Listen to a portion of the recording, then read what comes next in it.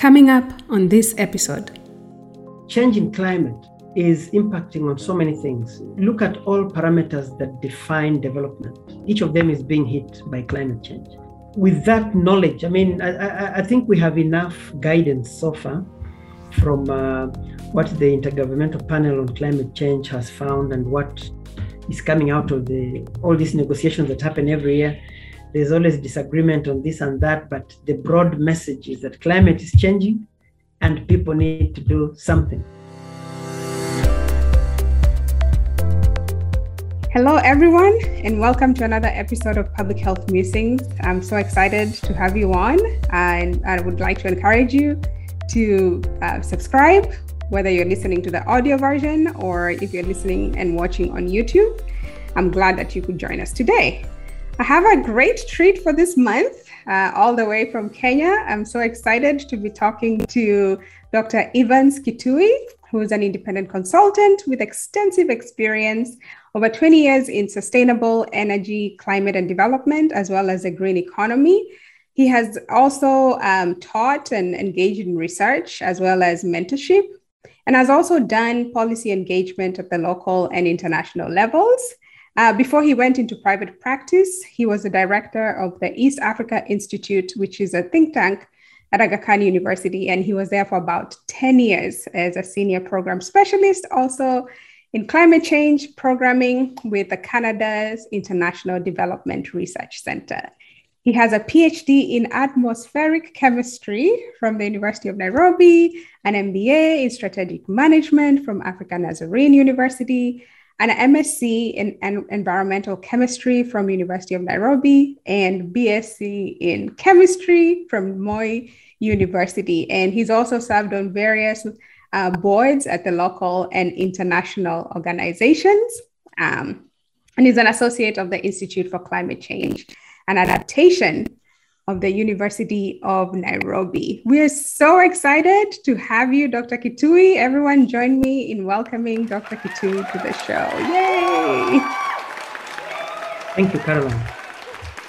So I have heard so much about you and your work. And now with all the hype that's happening with climate change, I really wanted to talk to someone from an international level, and especially from the continent. And, you know, you are both an international development professional, as well as a climate change professional. Tell us how you got here. You know, I see you have a lot of experience and, work in chemistry, atmospheric chemistry. How did you decide to get to do that and to major in that area and your interest in climate and development? Thank you, Caroline, for that. It was a mouthful. Yeah, actually, it all goes back to when I was collecting my PhD data in Zimbabwe. But before I reached there, maybe I could say I left when I did my master's, it was in chemistry, environmental chemistry, but then I was offered something else that was very different. You know, I had done chemicals in food and agriculture, and here I was being offered a fellowship to go to Germany to go and study atmospheric chemistry. So I said, should I take it? Should I not? I said, I'm going for it. It's chemistry at the end of the day, so let me go. So while there, I set up with my professors. I was coming to Africa to collect data because I was working on the emission of gases from fuel wood, from cooking charcoal, and so on. So we wanted to know to what extent do these kind of practices across Africa contribute to local atmospheric chemistry systems and also to climate change. So that is ideally what we set out to do. And of course, I had to spend hours and hours sitting with women who are cooking. I mean, as you know, in this part of the world, I mean, our mothers and sisters and grannies are they're the main cooks. And so this was in Zimbabwe and Kenya. So sitting with about 300 of them in different homes and fires, it was exciting watching how they start the fires, how they cook the food, how we eat. I used to join them in some of the meals, and how the fire just dies off. So during the 4 or 5 hours I spend in each house, I used to have this dialogue with the ladies, and then they tell me, you scientists keep coming here to collect data. You are not the first. We have many who come and they interview us for some minutes and they go, but they never come back to tell us anything. Our lives never change at all. Nobody ever comes and says, you remember that study so-and-so did? We are now coming to bring this change because of that. Nothing ever happens. So is yours going to be different? Are you coming to help us, to get out of this smoke and stuff like that? So that thing always pained me, because 67 out of 300 homes that I sat in, I was asked that question. So I imagined that this was, what do you call it? These guys are fatigued by we guys, scientists, going to ask them questions endlessly and never going back to communicate what we found. So that is actually something that turned my trajectory. When I left Zimbabwe, came to Nairobi, did the same in Kenya, and then went back to Germany. When I was analyzing my data and traveling one city to another, presenting my results in different conferences, I kept asking myself, am I going back to do the hard science again? Or should I go back to Africa and solve these problems? So that thing lingered on my mind until I actually got an invite to go to National Atmospheric Research Center in Boulder, Colorado, for a 2-year postdoc on hard sciences again, gases and their transformation in the atmosphere. And I had another opportunity to come to the African Center for Technology Studies here in Nairobi to do policy research in climate change. So here I was making that tough decision. Should I go to the US and do this thing? Or should I just go back to Africa and just deal with African stuff? So to me, it was easy at that point now to jump ship. So that was a turning point. I said bye-bye to physical sciences. And I joined a team at African Center, which was working on climate change. And so this was an economist and a lawyer, who are working on climate change. But they needed some scientific input. So I joined the team and it was complete. We worked together with them.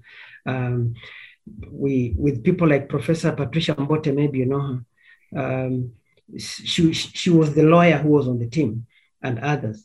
Anyway, so to me, that was the beginning of what has turned out to be somebody working at the interface of science and policy. So that's where I've been for the last several years, and where I was struggling to teach chemistry, back at the university after my PhD. And because I was working partly for African Center for Technology Studies, partly for the University of Nairobi, teaching chemistry, I used to struggle, to prepare my lessons. And, you just go to teach the theory and you jump out and go and join the NGOs in meetings and so on. So I ended up, after 6 years, I took my sabbatical. Then I joined IDRC of Canada, which is a funding agency. So I spent 10 years with IDRC as a senior program specialist working in Asia and Africa. Ideally, I was covering South Asia and Central Asia and the rest of Africa, where I was assigned and where we were funding climate change projects. And that's me. Wow, that's a really compelling story. And I can relate, when I go to Kenya or in other African countries, and it's the same thing, are you coming back? Why are you doing this?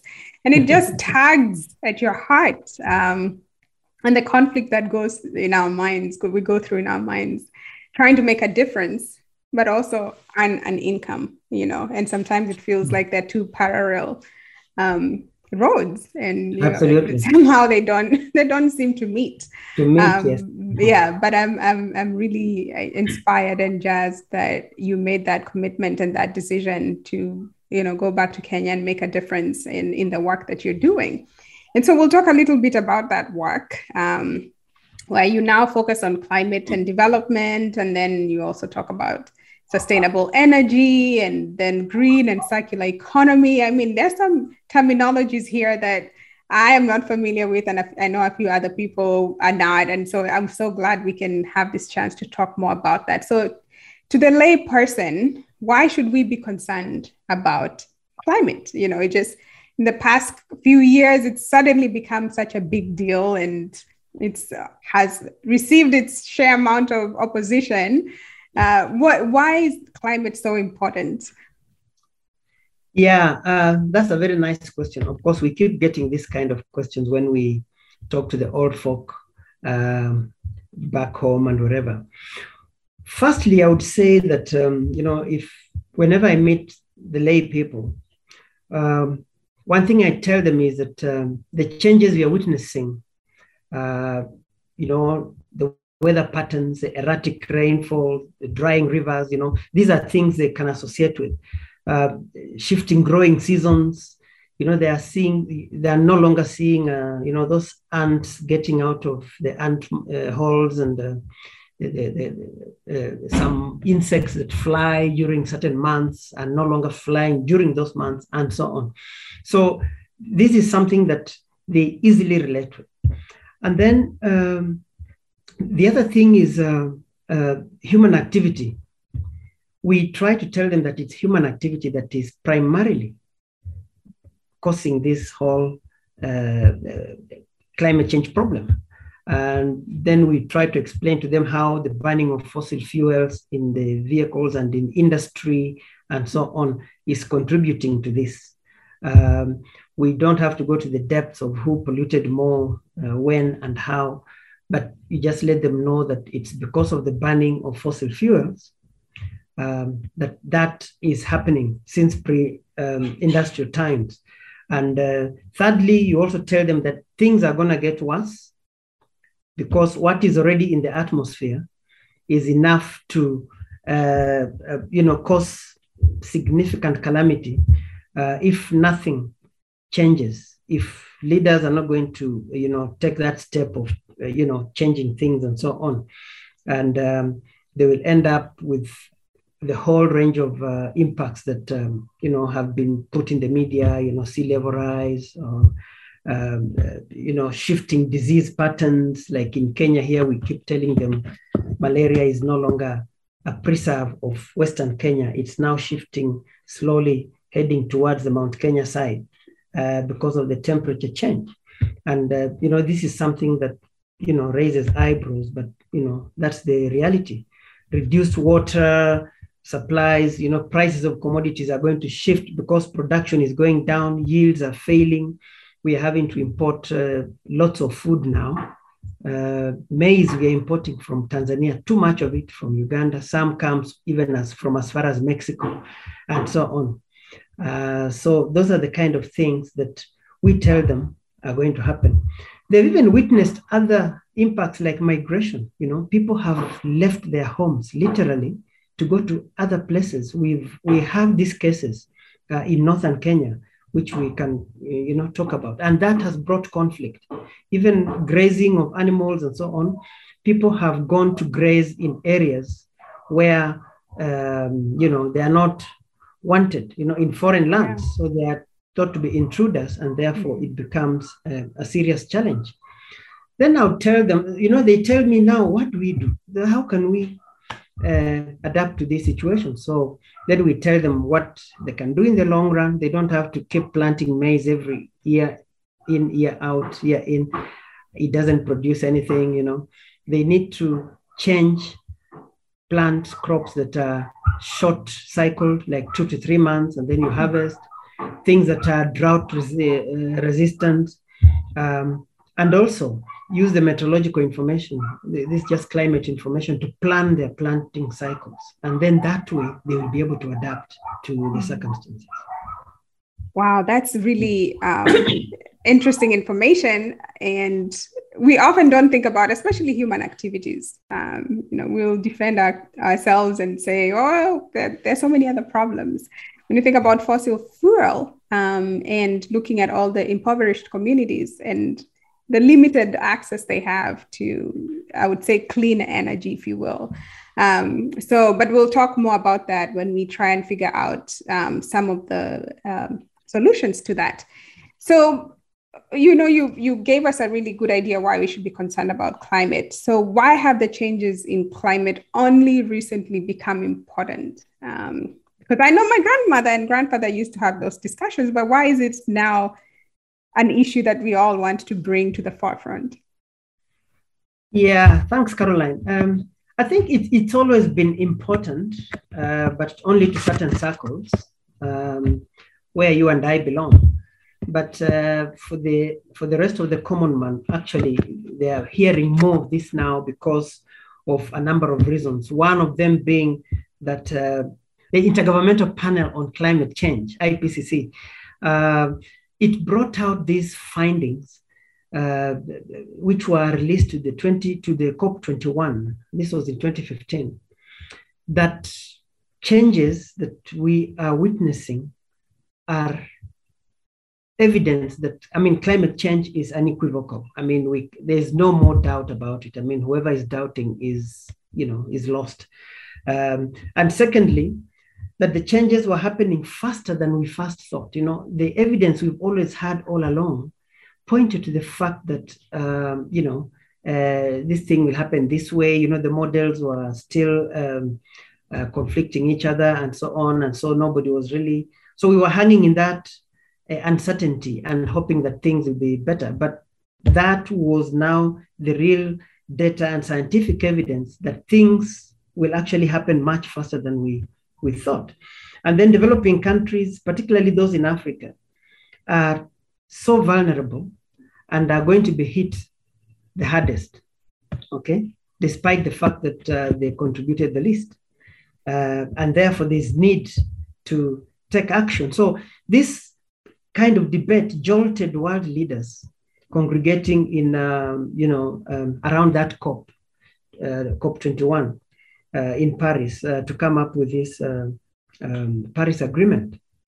And the Paris Agreement is the first that brought all countries together, all countries of the world together to sign on one same thing, an agreement that does not say the rich must do this and the poor must do this. No. Everybody is going to do the same thing, bound by this so-called nationally determined contributions. Mm-hmm. And every country was given time. They sat down and they produced their first NDCs, which take 5 years, and then they're reviewed. So the first ones were reviewed last year, or rather in 2020. And so now we are on the second NDCs, which have been revised to make them more ambitious, at reducing those effects. So I think that's why it's been hyped so much at this particular point. So when you say NDC, what does that mean?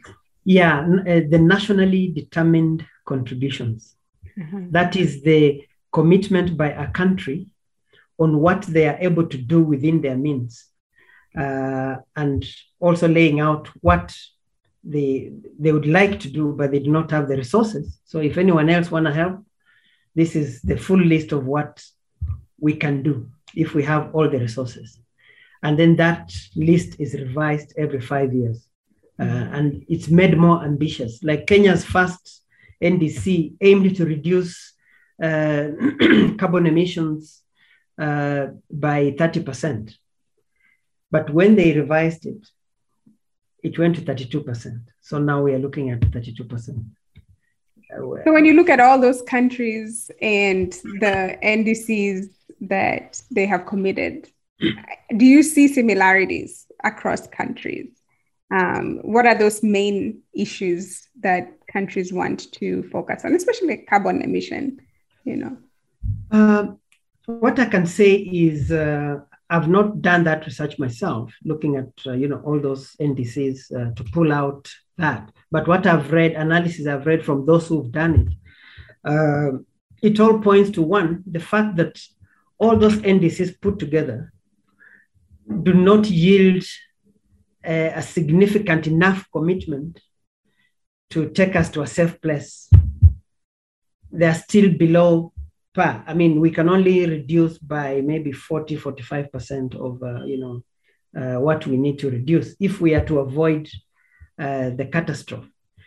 That is we are all aspiring at 2 degrees, but we are urged to do better and achieve 1.5 degrees centigrade. Okay, so those commitments put together cannot achieve that still. We are still in the 4.5% and so on. So countries need to do better than that. Yeah. And I think it's a commitment of resources, right? Yeah, definitely. Yeah. It's like I said earlier, every country has put all that it says needs to be done for them to achieve the ambition, however low it is. Yeah. And on that list, like Kenya says, they can only fund 12% of those wish to do things, and they urge the rest of the world to put in any help from the richer countries and so on to meet the rest of the budget. Yeah. Wow. And the work continues. So I'm telling you. You've led many projects focusing on climate change adaptation in semi-arid economies. So first of all, you talked to us about climate change. Now, you've done climate change adaptation. So that's something I would want you to describe to us what that looks like. And then you've done this in semi-arid economies. What are those economies, right? And what is the impact of climate change on those economies? Okay. Yeah, as you rightly put it, climate change adaptation is a term commonly used. We know that whatever we do, even if we stopped running all vehicles today, as we did when COVID was at its peak, we will not achieve the kind of reduction expected. Okay? Wow. So, and like I said, with what is in the atmosphere already, the warming that is happening and is bound to happen will definitely condemn the rest of the underprivileged world to those harsh conditions. They will need to adapt, therefore. They will need to do things to keep surviving. So those things that you need to do to keep afloat is what I may want to loosely call adaptation. For example, I mentioned increasing the number of goats, maybe in the northern Kenya, as opposed to cattle, because cattle are not very resistant at higher temperatures. Temperatures above 31 degrees has been proven. More goats and sheep can survive there more than cattle. So that's one way of doing it. Number two, you can also get cattle that are very resistant in Uganda, like the Ankole cattle. If you can get those, I've not tried, but perhaps if you adopted some of those in Kenya, maybe through breeding and so on, our communities in Kenya could be able to move to such. Or introducing drought-resistant varieties like green grams, we call them dengu, or let me say groundnuts, so that train people to understand that you can actually stop experimenting with maize every year like our folks always do, because it's a staple food. Even when it's failing, they can see it's like an onion thing, and they still want to insist on planting maize, when they can actually plant groundnuts or plant chickpeas or plant green grams and take that to the market earn money, and then buy maize. Simple trick, but I mean, people believe they must see maize on their own farm, even when it is in an area where you are not supposed to be producing it. So that's one of the things we've seen. So the semi-arid economies I've worked in, and actually most of my work while I was at IDRC covered, I'm talking about a lot of the Eastern and Southern Africa. I'm talking about the Sahel of Africa, which covers, the entire east to west, and a significant part of Asia, which, I covered countries like Tajikistan, Uzbekistan, all the way to Nepal, India. We had projects in Pakistan, Sri Lanka, and so on. So the kind of, the kind of lessons that I could pull out quickly, is that climate change will have varying and negative impacts, but similarly present a range of opportunities. It's not just doom. It is presenting certain opportunities. So this is what research actually pulled out. And we, for example, in Kenya, I'll give an example. We visited, there's a farmer called Dr. Gitau. He's a retired vet who used to see animals which are dying. The people in northern Kenya wait until the animals are about to die. Is when they're now trying to frantically look for market to sell them, because, people are sticking on their animals. They want to keep their animals and be known to be rich when they point at the animals, even when they're about to die. So he used to see that happening and thought this is a good business opportunity. So somebody brings very emaciated animals and sells for as low as 5,000, 8,000 Kenya shillings, which is about how much? $50? Yeah. So he buys those and then fattens them using his vet experience and training. So he makes the right food rations and puts in soybeans and all this maize and stuff like that. And then the cows are fed. And then within weeks, 6 weeks, a cow is 3 times its weight. They're heavy and they're ready to go to the market. And he sells the same at between 50 and 70,000 Kenya shillings, Wow. So that is like, is that 10 times or 100 times? 10 times. Eh? Yeah, 10 times, yeah. 10 times the price, yeah. So, and that is an opportunity this guy got to do business. So it's an opportunity for some people who see the sense, and it's also a bad thing for others. Then another thing we learned was that droughts may get worse in some of the areas, while others will experience significant downpours. Heavy flooding is expected in many areas.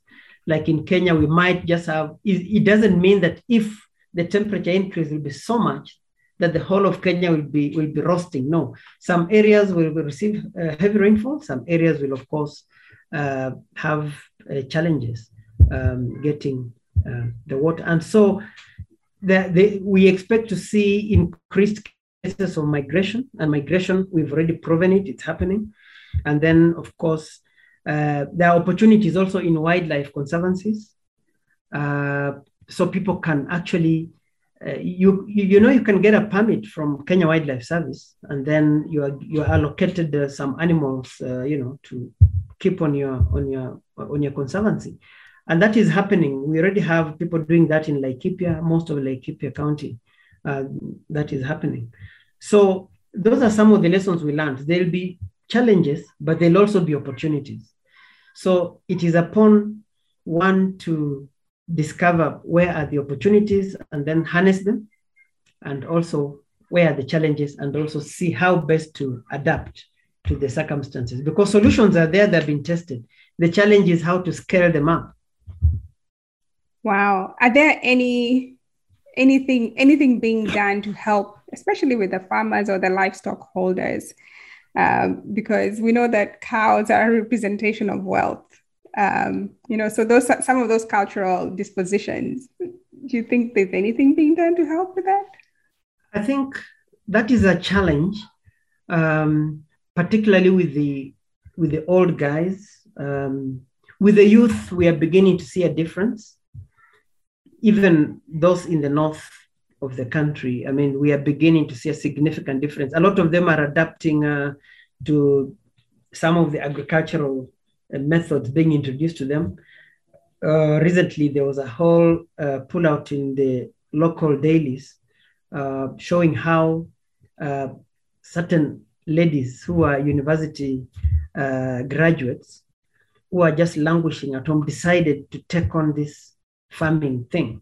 And so they worked with some NGOs there to set up some farms, and they're producing huge watermelons and onions and tomatoes and stuff like that. And at the same time, they're also having beehives being set up and so on. So there's that kind of thing. They're beginning to take on the bull by the horns in their own localities, as opposed to coming to the cities to look for white collar jobs. Yeah. That's a great initiative because, that kind of migration, urban, rural, has not really served the urban cities much and has taken away from the rural areas too. Yeah. So I'm glad to see such kinds of inventions with these folks. Yeah. So let's talk about a paper that you looked at or you focused on that examined the uptake and use of climate information services to enhance agriculture. We were just talking about farming and food production among smallholder farmers in Eastern and Southern Africa region.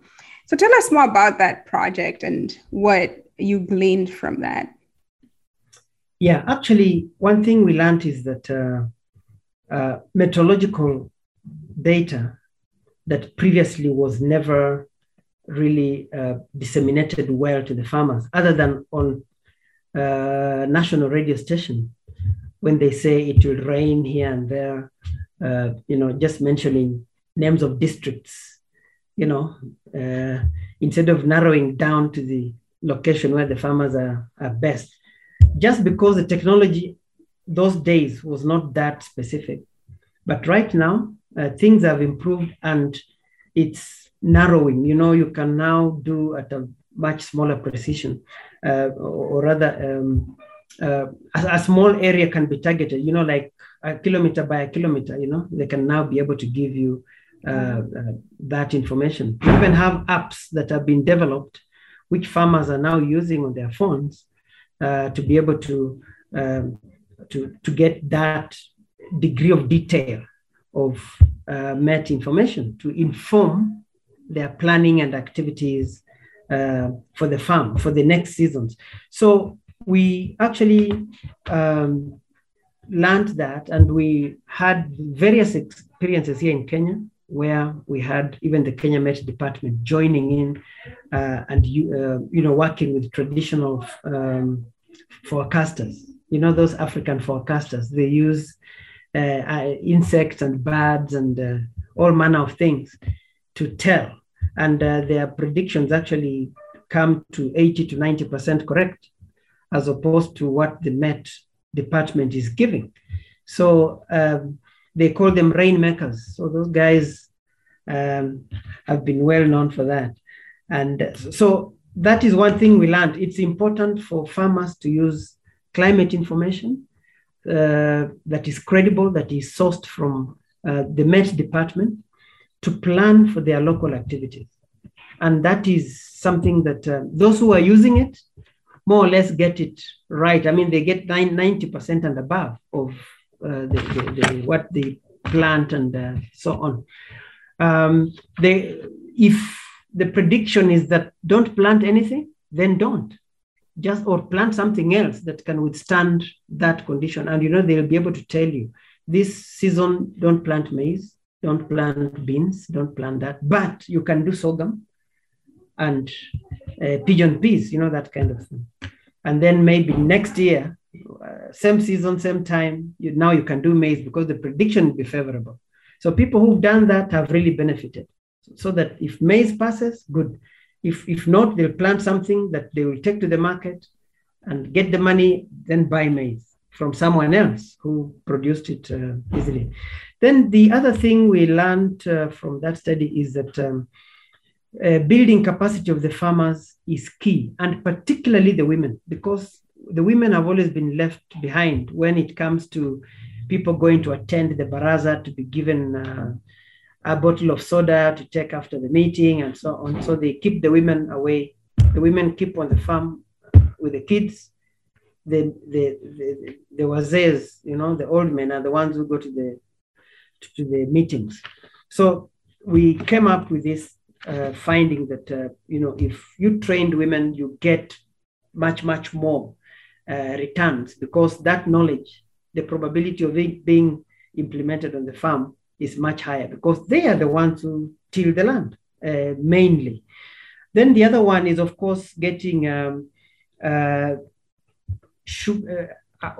this is actually a government thing, making sure that the advisories, the climate advisories, reach the farmers on time and translated in the language that they understand best, and also telling them what else they can do other than just farm stuff. They can be told maybe there'll be a flood in this area, so schools in this area will be closed. All kids in school A can go to school B for a week or so and then come back, that kind of thing, so that it becomes a broad advisory, but coming from the Met department. So that and a vast of other enabling environment kind of elements came out. And I would encourage people to read that paper more. Awesome. And I'm just wondering, you talked about the traditional meteorological people who are there. Were they involved at all? Like, did you want them to also participate in that? Because, the communities believe them, right? Oh, yes. Actually, it was a part of the design of the project. It was funded by IDRC jointly with DFID at that time. Now it is FCDO, the government of the United Kingdom.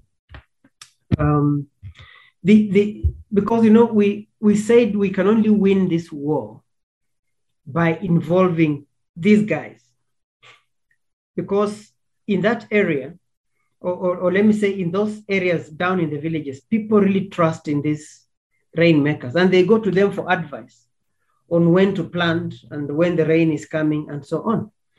So we said, why not then involve these guys? We do a joint study. We be humble enough to accept what they bring as their forecasts, and we document it in modern ways, and then give these guys a chance to fly in an aircraft and see the clouds, because they believe their gods are in these clouds, okay? And then just show them that there's actually no one up there. It's just clouds, okay? So, we actually budgeted for air tickets. We flew about four of those men. They're leaders. They're lead meteorologists, and so they flew from Kisumu to Nairobi to attend a workshop where we were launching this project, and then they were flown back. So during the flight, of course, they were marveling at everything. Everything is first time for them, and they are wondering. And so they were being shown the clouds, just this white stuff you can't see nothing through. And so it took that to make them open up their shrines. So we have shrines in it's a place after Maseno in Kenya, if you know it. The shrines are somewhere there. It's like a small forest where no woman steps, only men are allowed. And not just any common men. I mean, they have to be this age of men and so on.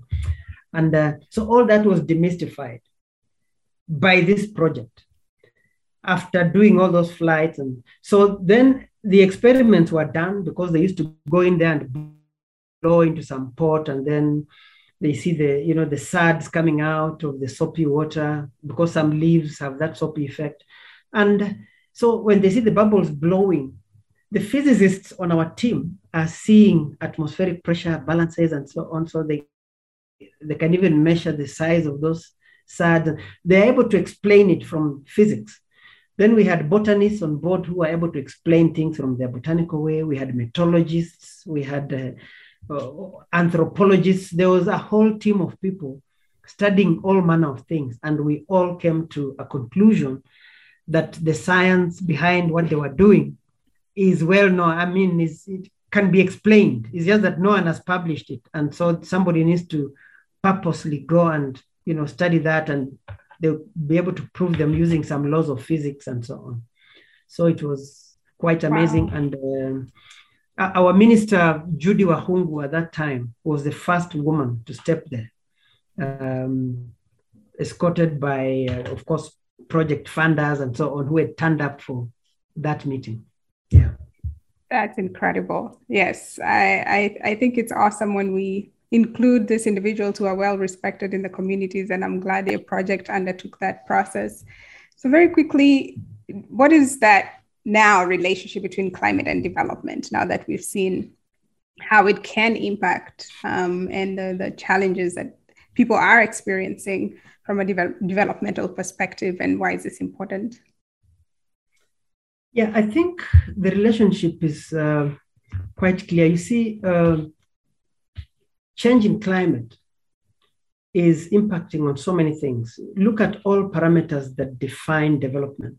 All efforts to eradicate poverty and disease and so on.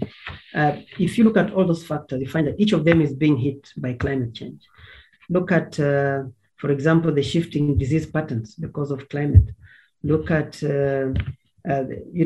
the warming, how it's affecting food production because of drying up soils, because of evaporation loss. Virtually all these sectors are affected. If agriculture is affected, you know what happens. Food won't get on the market. Everybody will be starving there and so on. People will be so sick in hospitals, doctors cannot get there, etc., etc. So there is that interconnectedness. But at the same time, development is also contributing to climate change, as we all know. I mean, it's all this industrialization and our comfort driving around and so on that is causing climate to change. So there is that, chicken and egg situation that we tend to see here. And it's with that knowledge, I think we have enough guidance so far from what the Intergovernmental Panel on Climate Change has found and what is coming out of all these negotiations that happen every year. There's always disagreement on this and that, but the broad message is that climate is changing and people need to do something to either adapt or to cut emissions or, to do whatever else. Like now we are talking about switching to electric vehicles. Maybe you guys in the States are already having those. Some of us here, we've not seen one. But I want to believe that very soon that will be the order of the day here. Yeah. Awesome. So we're going to shift focus a little bit and now look at sustainable energy. And this is a term that is quite popular. And I want us to learn more about it. It's sustainable energy is very important in growing economies, especially in our resource-limited countries. What do we need to know about sustainable energy? Are there different types of sustainable energy? Thank you. Energy is said to be sustainable if it meets the needs of the present without compromising the ability of the future generations to meet their own needs, just from the sustainable development definition. It applies to the energy here. So what is this that we need to do to be able to consume available sources of energy in ways that our grandchildren and great-grandchildren will still have some left for them to spend, and also leave some for their own great grandchildren. So that is really what the simple definition would be. And of course, most definitions of sustainable energy include consideration of environmental aspects, such as greenhouse gas emissions, and social and economic aspects, such as energy poverty, So those are the kind of things we tend to bring in. So you talk of a benefit you're going to get out of it, but also talk about the other elements of, particularly on the social and economic side of things. And sustainable energy can be defined as a form of energy also that can be utilized again and again and again without putting a source of that energy in danger of getting depleted, expired, or vanished, because some energy sources are being said to be, on their way out. Look at governments like the Kingdom of, the Emirates. Mm-hmm. They saw this long time ago in Dubai, and they decided to invest in alternative, economic things. And now Dubai is a tourist heaven. They're taking everyone on earth there. So their biggest income earner is tourism, and it's hoped that will continue. Somebody keeps telling them in 12 years' time their oil will be wiped out. So that's why they focused more on let's keep building and encouraging tourists to come into our country. Mm-hmm. And types of sustainable energy, of course, include geothermal energy. Like, as you know, here in Kenya, we have a good amount of our electricity coming from geothermal, wind power, solar power, hydropower, and bioenergy. All those are examples of energy that is sustainable. Yeah. Wow. So we know that there's sustainable energy, but then there's also renewable energy. What is different about those two? Yeah. So renewable energy is, like from the sun, like solar energy, like wind energy, it is, you cannot deplete it. It's this endless, and it's not polluting, it's not having any other impacts on man that is, created by its use. So that is renewable energy. So, and sustainable energy, there are some definitions, some writers have said even fossil fuel is sustainable in some places because they have a lot of it, and they believe it is, even if 100,000 generations come, they will never deplete it. So some of them say that is also sustainable.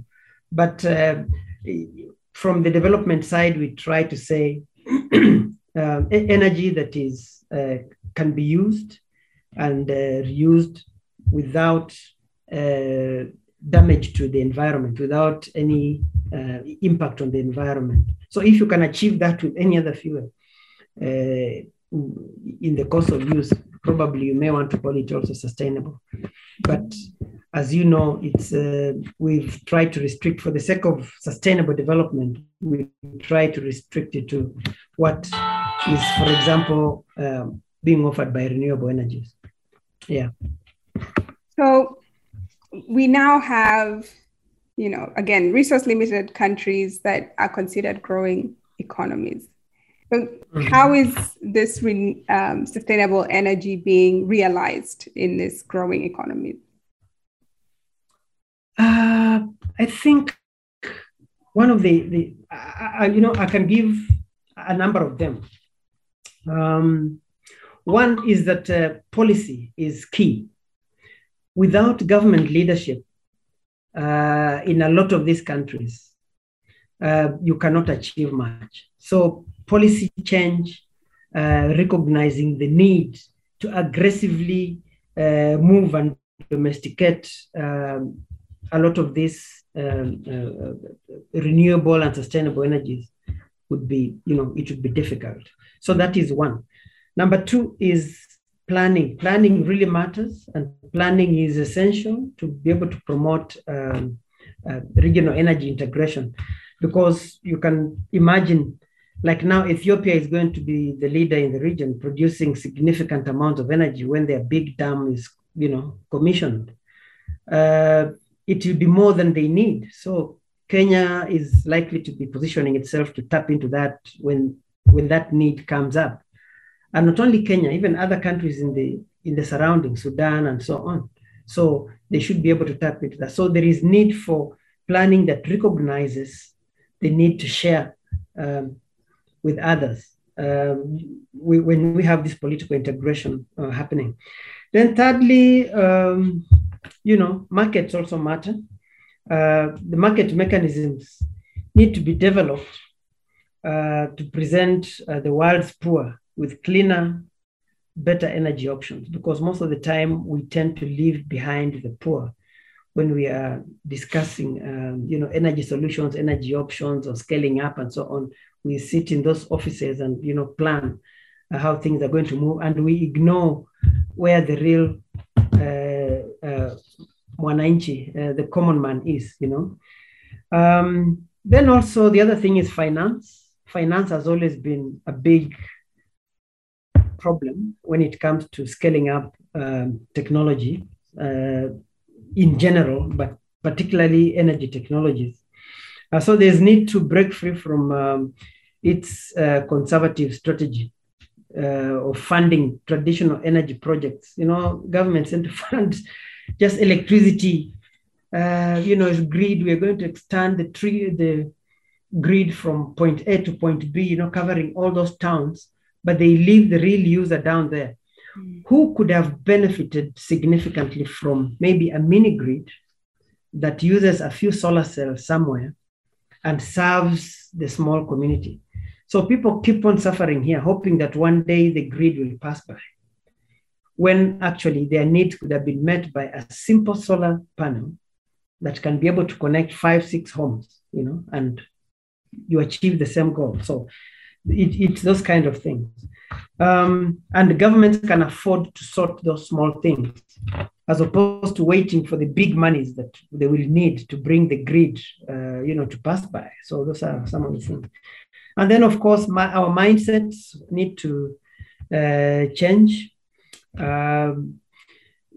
We need to view energy systems from a bottom up and also from top down, which is the same thing I've been saying. Governments at the top hardly listen to or hardly involve the bottom when it comes to making some of these critical decisions. So they sit and believe that what government will prescribe is the best, but they forget input like what I've just told you. If 1 or 2 villages come up with the idea of having a mini grid, can the government give them money through constituency development fund or from whatever? But politicians will just come and pump into them that power is going to come. Just vote me in and the grid will pass here, And when the money comes, they eat it wherever, and then they say, oh, your project will come during another term, So it's those kind of things. Then cooperation, of course, is key even among the private sector and government in scaling up some of these things, because government sector, if given the right operating environment, they're able to finance some of these things, which the government has failed to do. But the government tends to stifle entry by the private sector into a lot of these spaces. And so they lose out on that opportunity. And finally, of course, politics matters very much, particularly here in Africa, in our countries, including Kenya here, where when one innovative person brings a good idea, like the mini grids, he'll be fought very hard by an area politician who is in parliament, who feels this guy is trying to impress these guys, therefore investing in future votes to remove the other guy. So it's a very tricky thing. A lot of projects have failed to go through because of political interference like that. So there's need to, right from the planning stage, for one to find how best to massage all the parties, to realize that there's nothing politics here. This is just development coming in to help the people. Yeah. And so to finish up and to, be able to look at this from sort of an overarching perspective, we've seen climate and its impact on development and vice versa, the next importance of sustainable energy in growing economies. But now there's the green and circular economy, right? How do all this interrelate? And what is that green and circular economy, and why do we need to know more about that? Thank you very much, Caroline. The concept of the green economy, came up because of the name green, which has always been used in different circles to mean environmentally sober or environmentally conscious, if I may use that term. And so when we talk about an economy, we are talking about a big thing. I mean, bigger than yourself, maybe a country. Yeah. So if a country where goods are being produced and sold and, there's a lot of economic activity happening, when it is green, it is said to be all this production is happening with minimum environmental risk and also ecological soundness.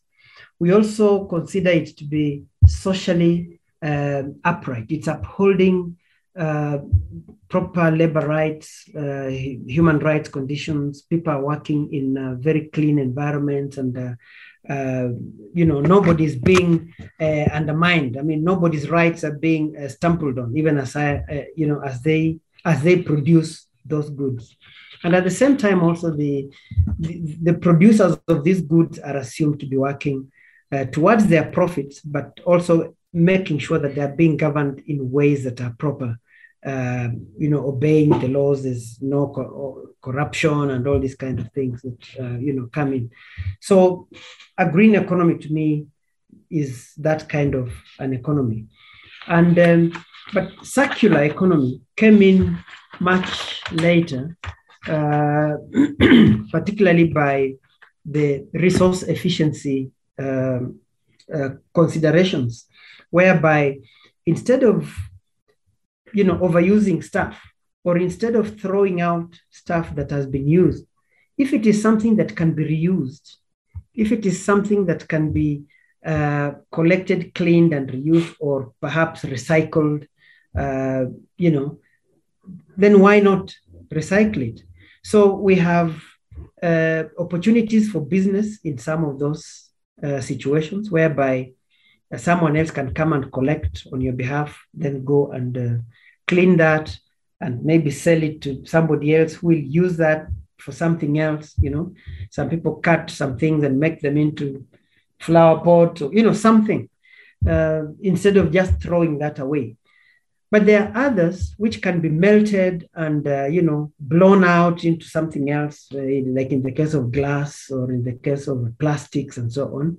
And those have been able to provide opportunities for some small and medium-scale enterprises that have come up and are creating jobs for others.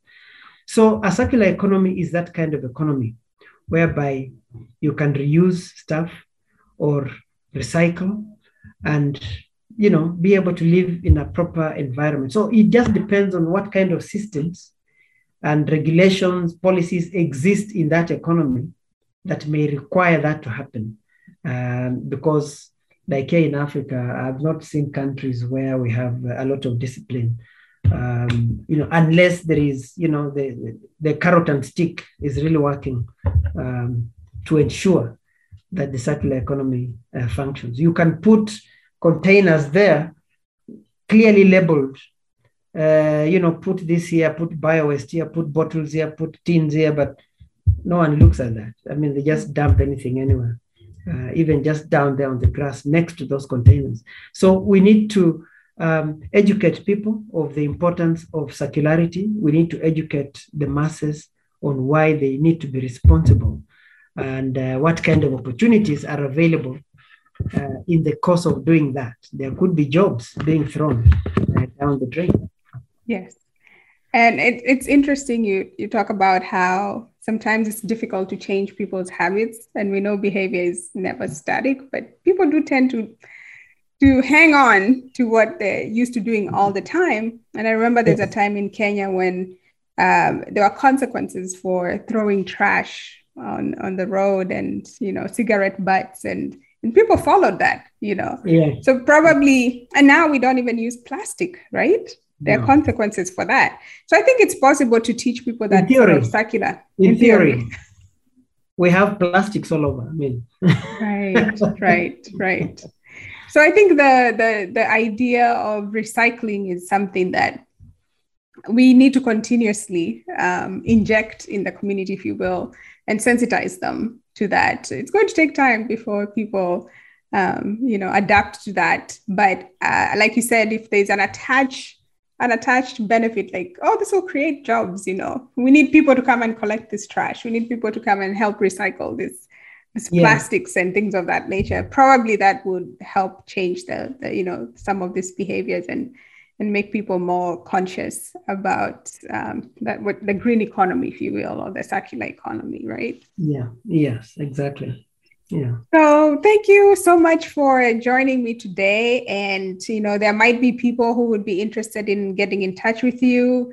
Do you have an email address that they would be able to contact you on? Yeah, definitely. I mean, I'm happy to take this conversation further. I mean, if there's anyone interested, and I think you can share my email. Feel free to share my phone contacts and my email too. Yeah. Oh, great. But while we are here and as they are listening to you, do you want to say your email address? Maybe shout it out. It's evans.kitui@gmail.com. Okay. So evans.kitui@gmail.com. Exactly. Yes, there's still so much that we didn't even cover, but there's a lot that we'll come back for a part 2 and follow up on any questions that come up and any other information that we were not able to cover today. But I'd thank you for taking the time to speak to me, and also to say that we hope that soon we'll be able to really undertake this circular economies and the green economy and renewable energy, and be conscious about the impact of climate change on development, especially in the continent and in other resource-limited regions. Thank you very much, Caroline. Thanks for hosting me. Yes. Look forward to talking again. Thank you. And to everyone else, thank you for joining us today. And I look forward to having you on another episode of Public Health Music.